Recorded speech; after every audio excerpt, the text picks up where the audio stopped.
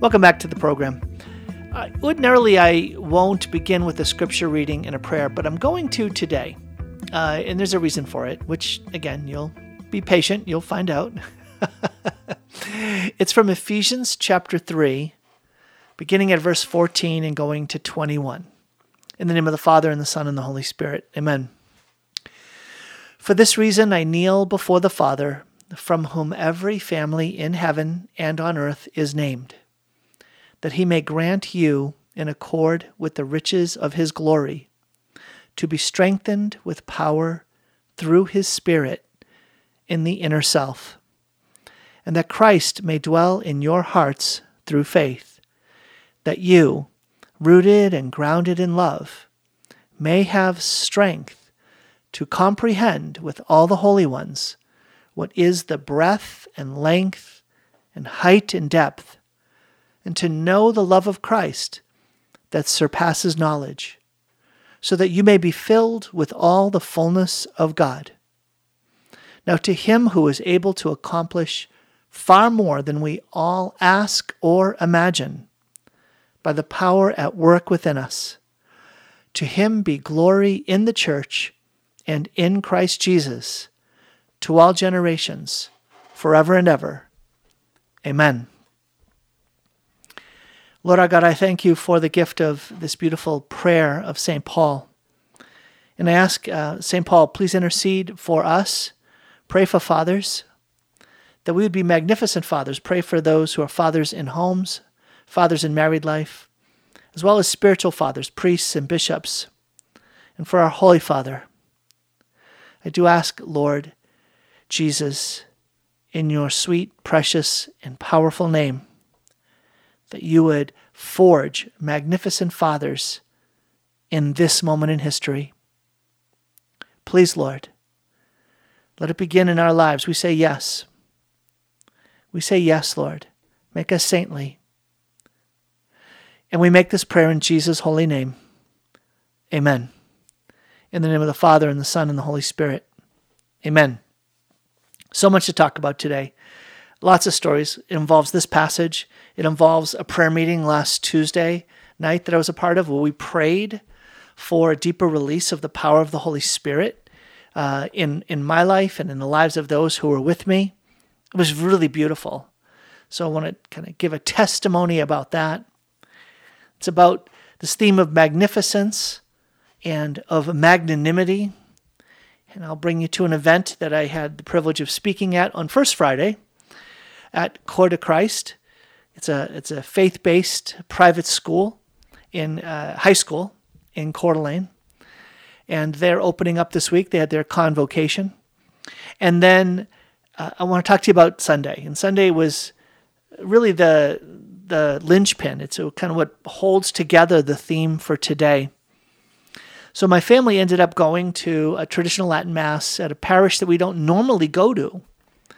And it was a kind of a combination of kids got up a little late, and they had talked about, hey, why don't we go to the traditional Latin Mass at this other parish? We heard some families that we know go there as well, so let's do that. So we did. We went to the Mass, and one of the things that happens in this particular parish is that you'll be able to go to confession throughout the Mass. So they have confessions available through the Mass. And when we first got there, I was just praying with my family, and something prompted me to say, go to confession. So, all right, someone, the Lord, saying, go to confession. It wasn't like this major thing where I was feeling like the weight of mortal sin. It was more, gosh, I hadn't been in almost 2 months. And I'm in a kind of a pattern right now, a habit of going more frequently than that. And the summer was kind of crazy. So I'm like, okay, let me go. So I got in line. And this particular priest I was hearing confessions was attending to each penitent. How's that? Each confession was using a meaningful amount of time, which is a beautiful thing. And I would discover the beauty of that beautiful thing when it was my turn. It just so happened, though, that by the time I went into the confessional and came out, I missed Holy Communion. And you know what? It was okay. I'd never experienced that before. It was so interesting, where the sacrament that I had the incredible blessing from the Lord to participate in wasn't going to be receiving Holy Communion, but instead it was, and to encounter the Lord in Holy Communion, right? But instead to encounter the Lord in the confessional, in the act of confessing my sin. And I came away from the confessional, I came out of confession, experiencing this deep sense of God's grace, the consolation that you'll read about in books about going to confession, or in the Catechism. Right? The Catechism talks about spiritual consolation is something that ought not to be considered rare, but is something that is often experienced from those who go to confession. So what happened? Okay, so I went into the confessional and just poured my heart out, right? So the Lord in His great mercy has given me the grace to be pretty exposed, kind of put it out there, kind of confession. So pray for that grace. Pray for that grace. Part of it is making that good examination of conscience. And then once you come up with a habit of good examinations of conscience, it becomes easier. I don't know if it's ever easy. There's that shame that wants to hide when we go in there instead of accusing ourselves. But when you have, and when I have these encounters with God's mercy and that encounter with a spiritual resurrection and being reconciled to the Lord and being brought back at peace, things are back in order in my life, the consolation that comes with that, that's a great motive. It's a great motivator to be rigorous and thorough in the act of confessing in the confessional itself. So I confessed, poured it all out there, and interesting. So the priest said something to me never heard before in confession. He said, "What did I say to you the last time you came here? What did I say to you the last time you went to confession to me?" And I said, "Father, I've never been to confession to you before." And he said, "Okay." And he said the theme of the program. He said, "I want you to pray and to strive to be a magnificent father." He said, "For you, your call, the call you have in life, is to magnificence. And magnificence in fulfilling the duty of your state in life as a father. Strive to become a magnificent father. Strive for magnificence in being a father." And then he referenced Ephesians chapter 3, verses 14 to 21. That passage that I read at the beginning. And he said, it says in St. Paul that for this reason I kneel before the Father, from whom every family in heaven and on earth is named. Right? So that there's this reality that if I'm a father, I'm being magnificent as a father, my kids, in the mystery of my relationship with them, is going to get a glimpse, is going to get a bit of a taste. They're going to have a bit of an encounter with God the Father, fathering His children through me. That is the exalted call that fathers have. And the reason why I'm making such a big deal about this father obviously had no idea. And I'm guessing very few of you either. So when I started doing coaching work, coaching and consulting with CEOs and senior executives of corporations, I needed to come up with the name for my business through which I was going to do that, through which I did that. And the name of the business was The Mill Institute, M-I-L-L, the Mill Institute. And what MIL is an acronym. And what MIL stands for is magnificence in life and leadership. Magnificence in life and leadership. And that theme of magnificence is one that I took from St. Thomas Aquinas, who was influenced to some degree by Aristotle, who talks about the virtue of magnificence. And obviously, St. Thomas Aquinas, I'm going to use a metaphor here, baptizes the concept. He immerses it into a framework that is based in Catholic faith, based in a supernatural dimension, where magnificence is about that willingness to strive to do something great with your life. Magnificence. Do something great, produce something great, involve yourself in a great project, in a great work.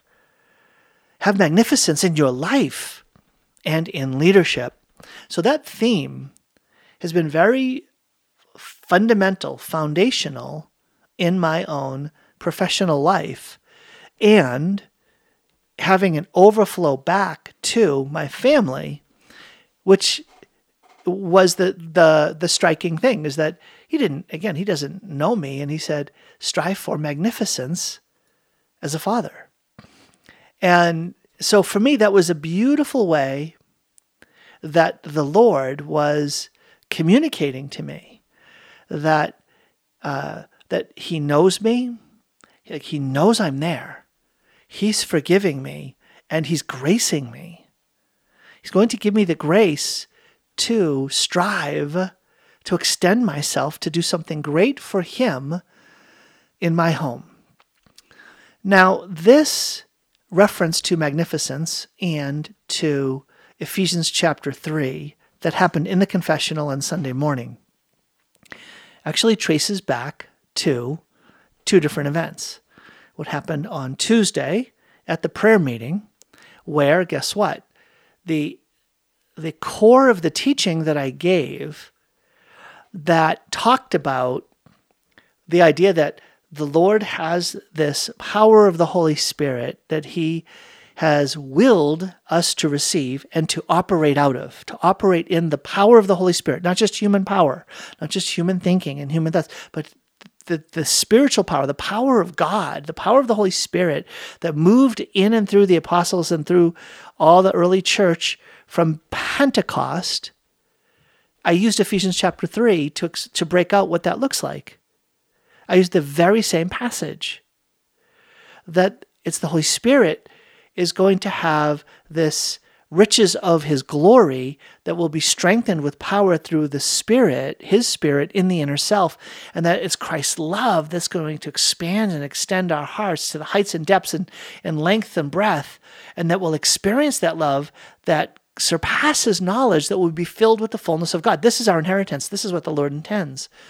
And yet it seems so foreign to the great, great, great majority of Catholics. Even though it's right there in the scriptures, we can read those words, but how does that take flesh? How does that take flesh in our lives? So that's what we were praying for on Tuesday. Lord, we want a release of the power of Pentecost, the Holy Spirit of Pentecost given to us in confirmation. Come, Holy Spirit, be released within us in new ways in accord with the grace you've given to us in our confirmation. Okay, so you've heard me talk about that. But it was so beautifully confirmed in the confessional. And then on Friday, I had the wonderful blessing of being with some just beautiful, wonderful Catholic families at this convocation of a new high school. It's a classical high school in the Catholic tradition. It's not associated with the Diocese of Boise. It is a private school that is a faith-based classical school, high school, in the Catholic tradition. And it was, I had the chance to share my own heart on why it was so beautiful for me to be there. And it was that classical schools encourage kids to pursue the virtue of magnanimity, the same. It's an allied virtue that I made the principal theme of my talk. It was that these kids in a classical school, by the very nature of this school, are asked to stretch themselves, extend themselves to do something great for God by becoming scholars and saints and servant leaders, and how I see God doing that in faith-based classical schools on the west side, in the Puget Sound area, over here in Spokane, and then now in northern Idaho. It's just a desperate need that the church has to equip high school students and parents to be able to raise their kids in settings, in high school settings, where these faith-based settings, these classical school settings, push kids, extend kids to do and become something great in ways that you don't experience at the typical high school, the typical Catholic high school for sure, and without question, typical public high schools, because they leave God out altogether. So that's been my experience and the experience of many. So, all right, I'm up against a break. When I come back, I'm going to share with you the fruit of that confession when it comes to being a father, and when it comes to being spiritual fathers. If you listened to the program yesterday, you heard Father Lewis and me talk about life in the seminary and some of the strengths that were there, but some of the gaps that were there. And so I'm going to build off of that and talk about some of the gaps that I've experienced being a father, and what I just long to pass on to other fathers, so that we will we'll grow in holiness. We'll become magnificent fathers. So I'm going to share 4 or 5 key points about becoming a magnificent father, and then share with you and hone in on 4 or 5 of those points where seminaries today could step in and form seminarians who are discerning the priesthood to become priests who are magnificent spiritual fathers, because of the gaps that were present in my seminary formation and in that of so many other priests of that time, of the 80s and 90s, and then even Father Jeff talking about it in his experience as well. But up against a break. Back in a minute with more of the program.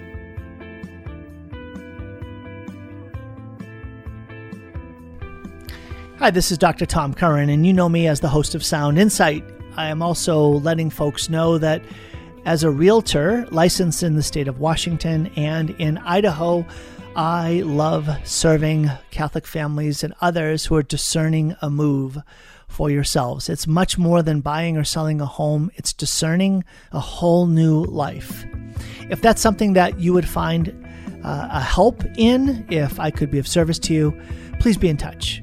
You can find out more at drtomcurran.com. drtomcurran.com.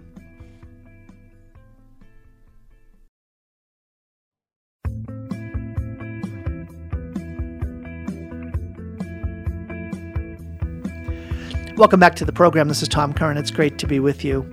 And I have to tell you, it's been such a privilege to walk with many moms and dads, husbands and wives, mothers and fathers who are discerning the right path for their families. And when it gets to that level, when it rises to that level of we have to move.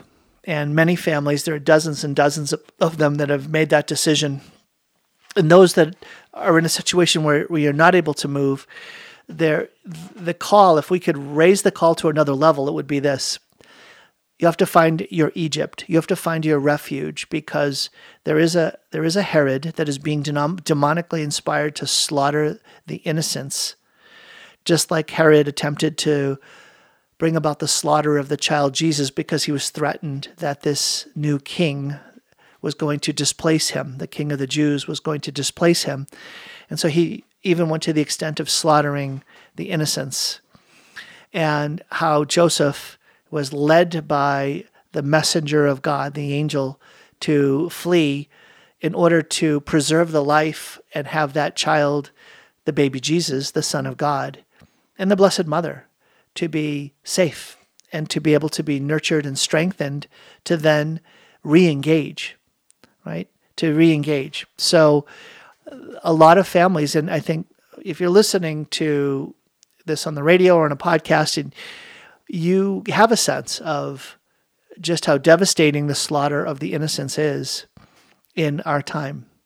It's just not a question. And so parents, you've got to discern. You've got to discern where is the refuge? Where's the refuge for my kids? Because sending them to typical Catholic schools and Catholic high schools it's still a place of slaughter. That's the presumption until you prove that it's not. Expect that your kid's faith is going to be slaughtered just because the majority of kids that are there are not practicing Catholics in your typical Catholic high schools. It's just not, because they're open to anybody who comes there. And so even the kids that come there, it might be more than 50% Catholic statistically, but how many of these kids are coming from families that are practicing their faith? It's just not even half. And so the dominant culture in those schools, even though they're called Catholic high schools, they're just not an authentic Catholic spirit, profoundly infused with a Catholic spirit that is going to take on the world and push back and stand up against just the forces that are coming against these poor kids, especially again in social media platforms and things that are worth saying again and again. It's so interesting. I was listening to an exorcist give a talk on 8 pathways to demonic influence and attachments, demonic bondage in life. And one of the first ones he stated was the internet, media, social media platforms, that the clever ways in which the demonic presents itself and influences and cleverly wheedles his way into the thinking, into the attitudes, diminishing the hedges of defense, washing away innocence, disrupting and polluting pure hearts, fostering attitudes that are just rooted in a diabolic approach to marriage, family, sexual identity, to life itself. This is what is pouring over your kids continuously, and yet in a way that's entertaining and clever and overwhelming. It's just overwhelming for these poor kids, and they don't stand a chance. And it's those kids, those are the kids that are now coming into the schools, right? Those are the kids that are carrying those attitudes into the schools. And God bless us if schools will push back and stand up and say, we're going to protect you kids from those influences. It's a tremendous battle. So this is why I moved from consulting with businesses and executives to consulting with owners of businesses to owners of homes, and those who have stewardship over businesses to those who have stewardship over families, to say, let me help you discern how to take an action to rescue your family from the devastation, from the flood that's coming. Let me help you to discern and discover a refuge in place, if you can find a refuge that is where you live, and if not, uproot and take action. So there's that much at stake. So, all right. This kind of actually brings me around to the theme of today, which is becoming a magnificent father. How do I become a magnificent father? It was something that this priest invited me to do. He says, look, you'll grow in holiness. You'll grow to fulfill the God-given call that you have to become a saint and fulfill your God-given mission if you strive to be a magnificent father. And I just thought, that is so awesome. It is so, again, I floated out of the confessional, and I was okay. I was really okay that I missed going to Holy Communion. So it made me think and say, wait a minute, what were the areas where I have fallen short because of a lack of awareness as I entered marriage and as I've lived now 28 years of married life? I have 4 areas, and there's so many more, but I want to limit it to 4 about being a magnificent father. And then I want to just build off encouragements that we need to pray for our priests to be magnificent spiritual fathers. And I'm going to show you there's some ways in which the things that I have fallen short in and things that I just wasn't prepared for, that's a common theme. It was a theme that we talked about yesterday, Father Lewis and I, and I'm just going to build off of that today. So let me start with Well, how do you become a magnificent father? Oh, by the way, I know there are a lot of women listening. Okay, so pass this on to the men in your life, your husbands, your sons, your brothers, your fathers. Pass it on to them. But also, you know what? You're going to find that lots of applications to being a magnificent mother. Okay? Extend yourself to do something great as a mother. So this applies both ways. It's not just for the men. Okay. So I have I've got four for being a magnificent father. Let's just start with that. Now, the first one's probably the most impactful, believe it or not. I'm going to talk about the weight of inheritance. I'm going to talk about the call we have to lead, provide, and protect spiritually and materially. I'm going to talk about spiritual warfare and talk about being courageous and kind. Courageous and kind simultaneously. Okay, so those are the four I'm going to talk about as gaps that as I entered towards married life and as I was married and now married 28 years, I was not formed in these things. I was not formed and so therefore prepared for them. And it had an impact. It really had an impact. And so to be able to realize that, marriage, you know that marriage it's hard work and being a father is a difficult challenge. But if you're prepared well, then you become open and you become equipped and you're not surprised. You're not caught off guard. You can engage better. So here's the first one. The first one is what I called it the weight of inheritance. And this is one where when you think about, well, what is it that shapes how I'm going to be a husband and a father? Nature, nurture, choice, right? Nature, nurture, choice. And choice can also be things that have happened to you. So life experience. So nature, nurture, my temperament, my personality, right? Nurture, how I was brought up. Choice, the decisions that I've made, and then just the life experiences that I've had and things that have happened to me. All those things shape and mold me. However, not appreciating. I didn't really appreciate and I really wasn't taught and formed before I got married and before I became a father that being a magnificent father, doing something great as a father, would mean a lot of both appreciating the gift that came from my father, but also the gap that was there that was a weight of inheritance. It was simply the weight of, this is how I was raised, so this is how I'm going to do it. This is how I've been fathered, so this is how I'm going to be a father. Not appreciating that, the weight of that. And then especially when it didn't work. See, that's where the crisis comes in. That's where the rubber meets the road, is when the way that we were brought up, that we bring into our married life, that there are going to be some strengths that are apparent. And it's like, wow, what a blessing that you're like this, husband and wife, mother and father. But there are also going to be some natural tendencies we have to fall into patterns that are related to how we were brought up.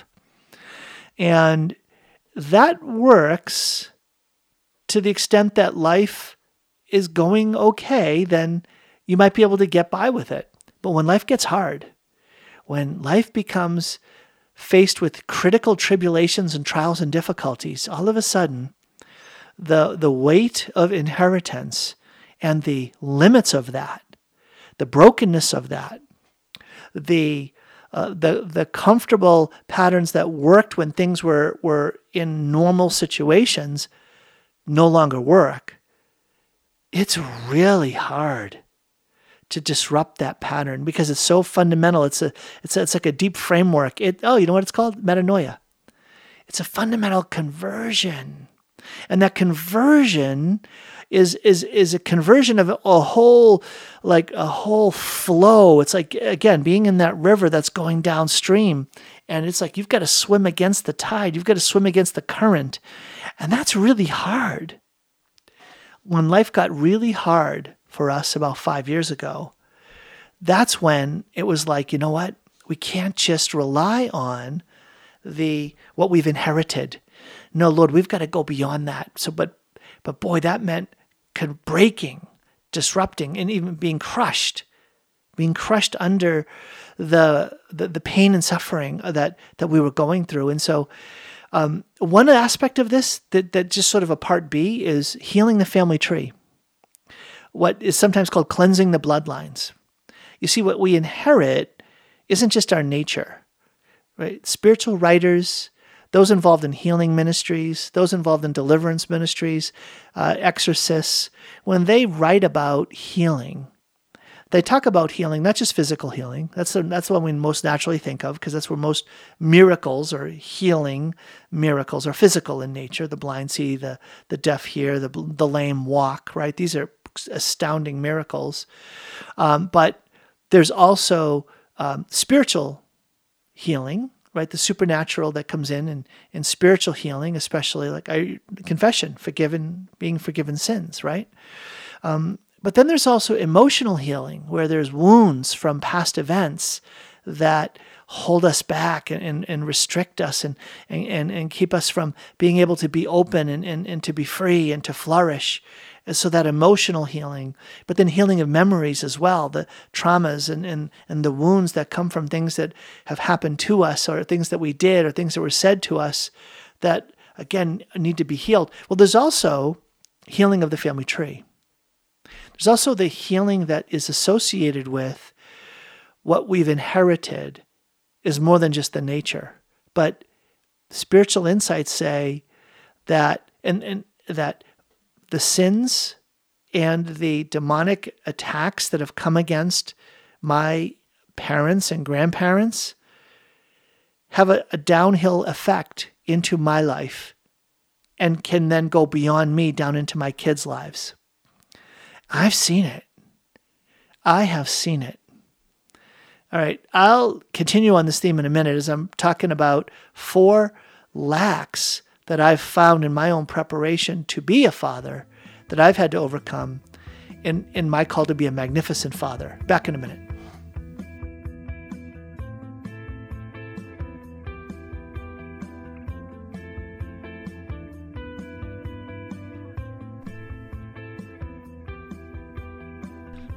Hey, this is Dr. Tom Curran, the host of Sound Insight, but also a realtor serving wonderful folks like you in the state of Washington and in Idaho. I've had the privilege and pleasure of helping dozens of families in the last 2.5 years discern and find a strategy, a path, and a plan to help their families find a whole new life in eastern Washington and northern Idaho.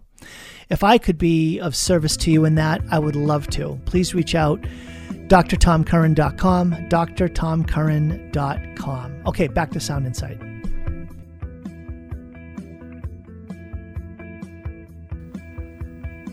Welcome back to Sound Insight. It's great to be with you today.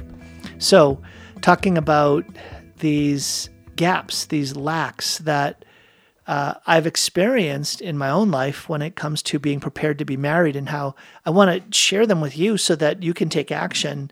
Because if they're operative in your married life or in being a father, it's something that you might say, "Ooh, I can address that. I don't want to do what Tom did." Or if you're being prepared to be married, you can start taking it on right now. So it's a truism that, the way that you were brought up is likely going to be the way that you bring up your kids. But you don't realize it from the inside until you're going through it, what it actually means, what it feels like, what it's like. And so not only are the gifts going to be impactful, the things that you've inherited from your family, your parents, your dad, but so also the gaps, right? So if there's passivity, if there's a passivity there, or if there is a lack of being able to engage in conversation, important, meaningful conversations, then that'll naturally lead to a kind of reluctance and a passivity to engage in those things with your own kids. So this is where disrupting and shifting and saying, "Lord, I want to do the fullness of what you're asking me to do," is going to be so helpful for you to know yourself, but then also to pray through any kind of healing of the family tree that you might need. So there's this book, Deliverance Prayers for Use by the Lady, and I was actually reading it on Sunday, and I was praying some healing prayers for the family tree, generational healing prayers, to cleanse those bloodlines of any demonic attachments or hexes or curses or sins, the effects of sins that have rolled down from parents to children down through the generations.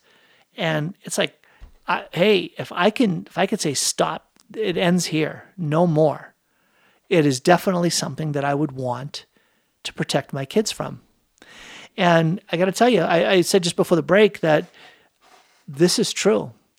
I have seen things emerge in my kids that at a physical level, I'm like, oh my goodness, I did that when I was younger. Carrie says it, I say it all the time, regularly.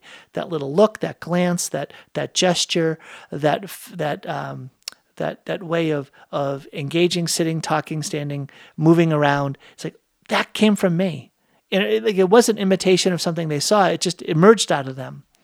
And then I've seen it as well at a deeper level when it comes to spiritual woundedness. I'm like, oh my goodness, there's nothing that happened to that kid to have that child show up like that, but I see them showing up like that. There's something generational going on here. This is something that I inherited from my dad, and coming to find out, ooh, this came from my dad probably and from his bloodline. Now I can pray for this severing of connection, this renouncing, this pray for you with authority, detaching from and asking Christ to cast it away. Have you ever heard anything about that? That's worth exploring. That's just one of the four. I'll just stop there because I want to get into these other ones. The second one I mentioned already was to lead, provide, and protect at the spiritual and material level. It's like, no one ever told me that. No one ever told me that if I want to reflect on what it means to be a husband and father, my call is to lead, provide, and protect my family, my wife and my children, any children God gives me. And if you've listened to me on Sound Insight, you know this is a theme I talk about quite a bit.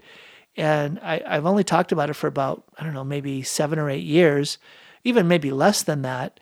And it was because I was taught it after 20 years of marriage, even though I've wrote a book on marriage and given lots of talks on it, not having the formation to understand in depth, what does that mean? What does it mean to lead and provide and protect? And because most guys who are not formed theologically, they didn't have 5 years of formation in the seminary or theological formation. Lead, provide, protect is principally a material thing. Yeah, I'm going to be the one in charge. I'm going to be the one who brings home the bacon, and I'm going to make sure that my family is safe, right? Material. But how does that weave together with the spiritual? How do I provide spiritual leadership in the home? How many men have been formed to provide spiritual leadership for their wives and for their kids? It's just so rare. It's so little. And then what about spiritual provision?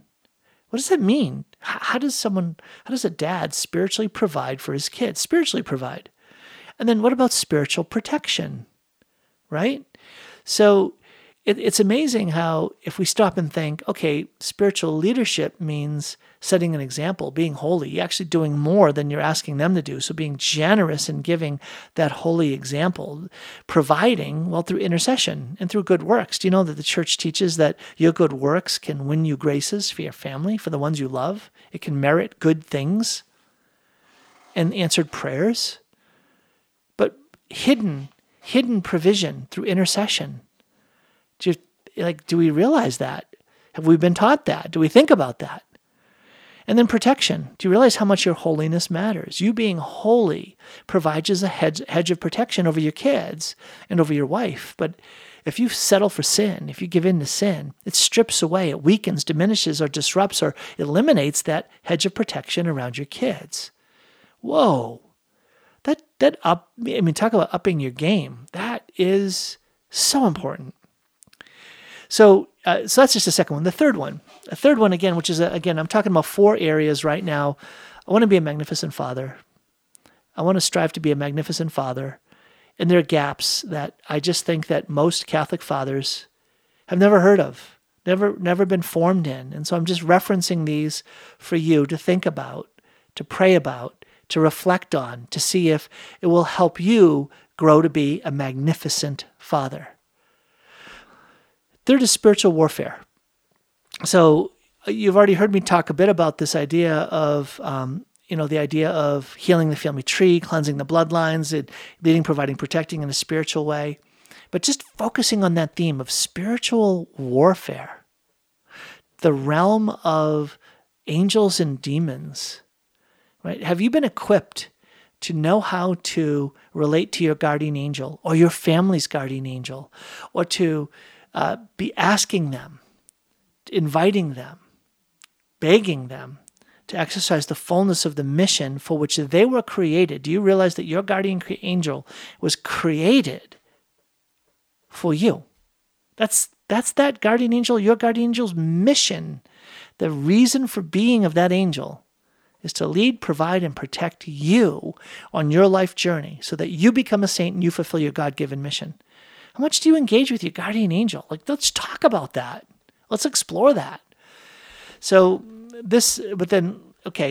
spiritual warfare, right? And then recognizing that you have an enemy out there, an enemy. You have the realm of the demonic. You live in a world where the dominion of Satan has been overthrown by Christ, but the battle hasn't fully worked itself out yet. So the demons are still going to come at you. Going to come at your vehicles, your possessions, your finances, your jobs, your kids, and they're going to seek after weak points. So the idea of taking up the weapons of warfare, humility, honesty, and hilarity, like these three, you hear me talk about these three. The reason I talk about these three so much, not only that great saints talk about them as three beautiful aids in growing spiritually, but they're going to help you fight spiritual battles if you're humble, if you know what that means. Honestas, living an upright life. And hilaritas, not taking yourself too seriously, but taking seriously that God takes you seriously, right? Also, asking for forgiveness. Who was taught that? Who was taught how specifically to ask for forgiveness? And then, do you teach your kids how to reconcile, how to accuse themselves, how to ask for forgiveness, how to extend mercy, how to make up for it through repentance, and how to never do it again? What about in the idea of when you are in a temptation, in a trial, in your married life, not to hide, but to take initiative, to say, I'm going to get over this. I'm going to approach it. I'm going to reconcile, right? Who gets taught these things? This holds back so many fathers from being magnificent in leading and providing and protecting. And well, here's my last one, being courageous and kind. Having a readiness to suffer. I say courage and kind. I put those two together because they're often counterposed, right? You've got a kind father is someone who's maybe soft. He's gentle, but he'll be taken advantage of. But then the father that's more courageous might be considered more hard and forceful and demanding. And so I say courageous and kind. They come together in the word compassionate. The readiness to suffer. See, courage is the readiness to suffer, right? Patience, right? They're ready to take on challenges that will even lead to the draining and the loss of your life. Who teaches fathers how to be courageous and kind together? That's a gap. All right, back in a minute with more of the program. And when I come back, I'm going to talk about having spiritual fathers who are magnificent.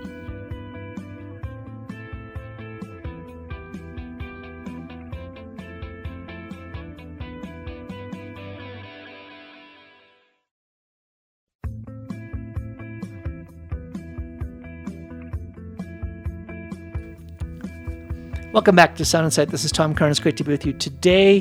All right, coming back to the program, I'm here now to talk about our spiritual fathers, right? I've already mentioned the way in which this call I had, this penance I had to strive to be a magnificent father, it resonated deeply with some events that were happening in my past week. And I want to focus now on the event of yesterday's program, talking with Father Jeff Lewis. We were reflecting together on some of the gifts of being in the seminary, where you're formed to be a spiritual father, but some of the gaps that also show up as well. And I already highlighted 4 gaps that I've experienced in my own being a father because of the lack of formation that I had, the lack of preparation, the lack of formation. So these were foreign realities to me. They just weren't known to me because of the formation I received before I got married. And you know what? Very big deal stuff. Big deal stuff. And I've just already talked about them. That weight of inheritance, lead, provide, protect, spiritual warfare, being courageous and kind. And then yesterday we talked about this and just want to build it back up again, that priests are our spiritual fathers and we have to pray for them. We need them to be magnificent spiritual fathers, magnificent, to extend themselves, to be great in holiness, great in how they're serving, because the battle is so fierce today. And the devil is going to go after our priests and our bishops and attempt to keep them down, to spread them out, to confuse them, to distract them, to disperse them, to keep them too busy.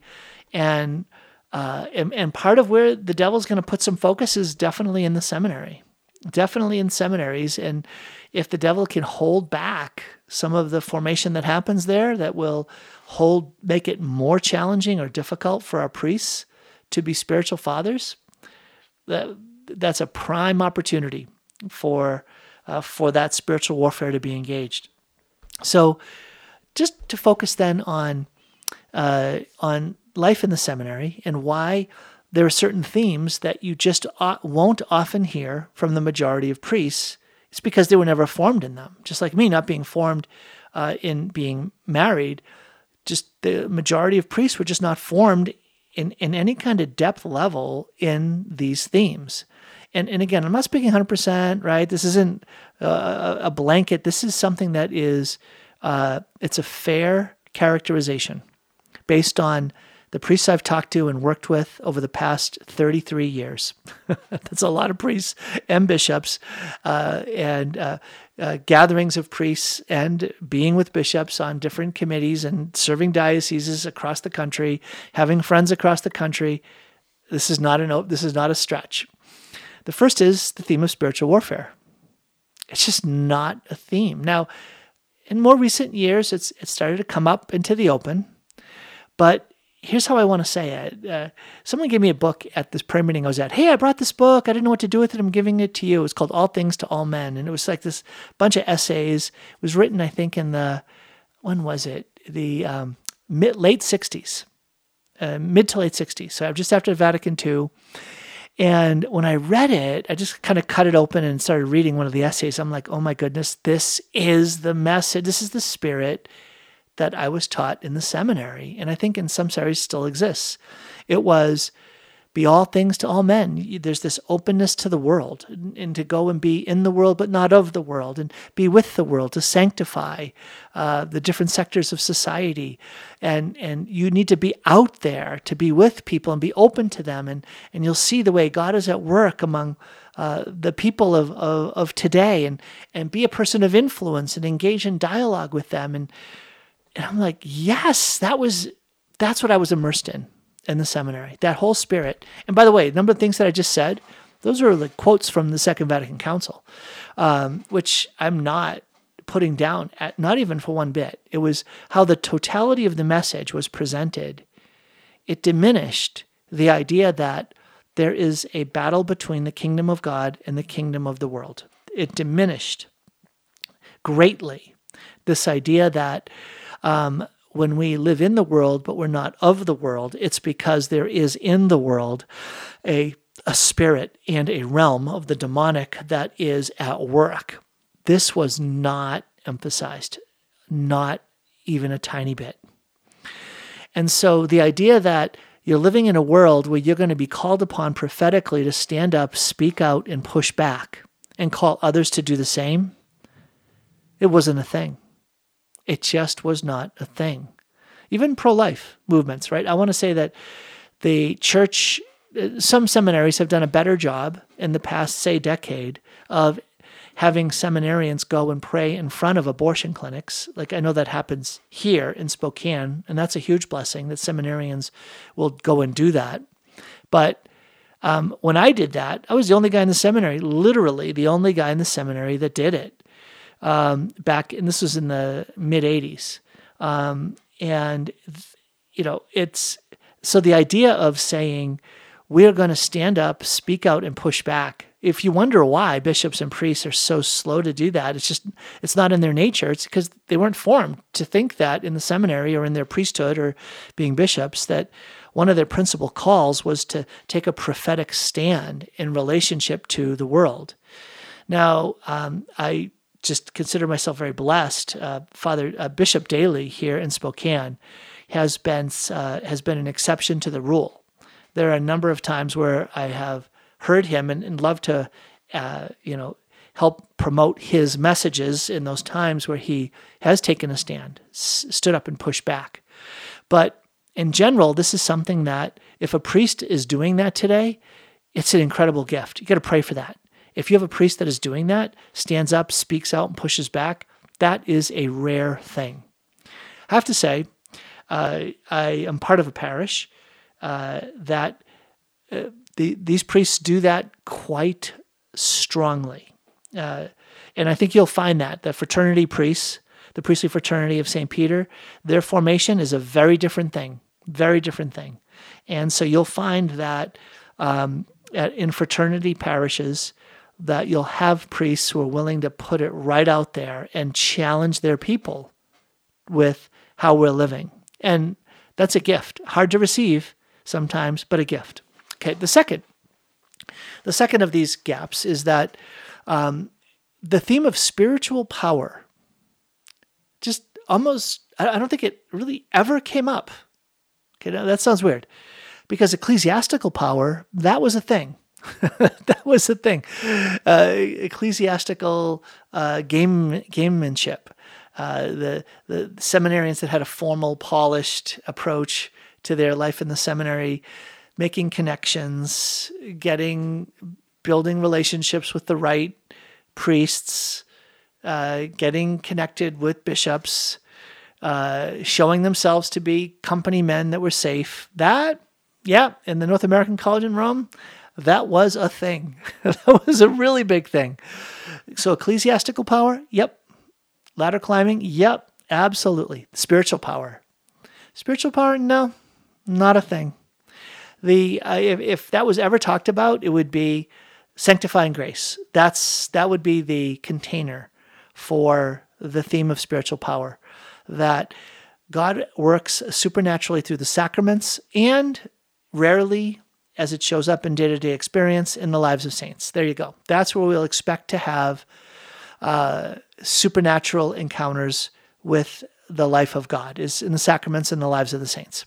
But the idea of the power of Pentecost, what happened at Pentecost, is something that every believer in the body of Christ, every Catholic, should seek out, and be open to have released within them, was never stated.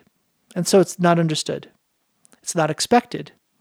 It's not sought after.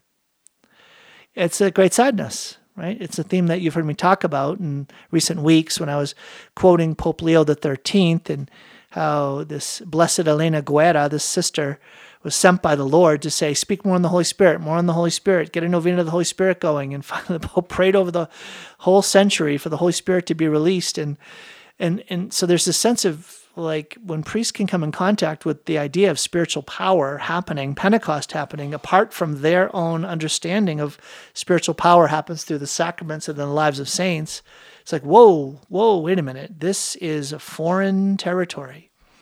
Priests didn't get it as seminarians. In fact, when they heard about any kind of like spiritual power and the manifestation of like the gifts of the Spirit, it was written off as emotionalism or put into a category of not my spirituality. Or they had limited encounters with people who came from like the charismatic renewal, or they went to a prayer meeting, and somehow that gave them the ability to basically write off the whole thing. And the great sadness is, it is holding back so many Catholics from accessing their inheritance. That the power of God given at Pentecost is in them, but not released from them. God bless your day. Join me tomorrow for more Sun Insight.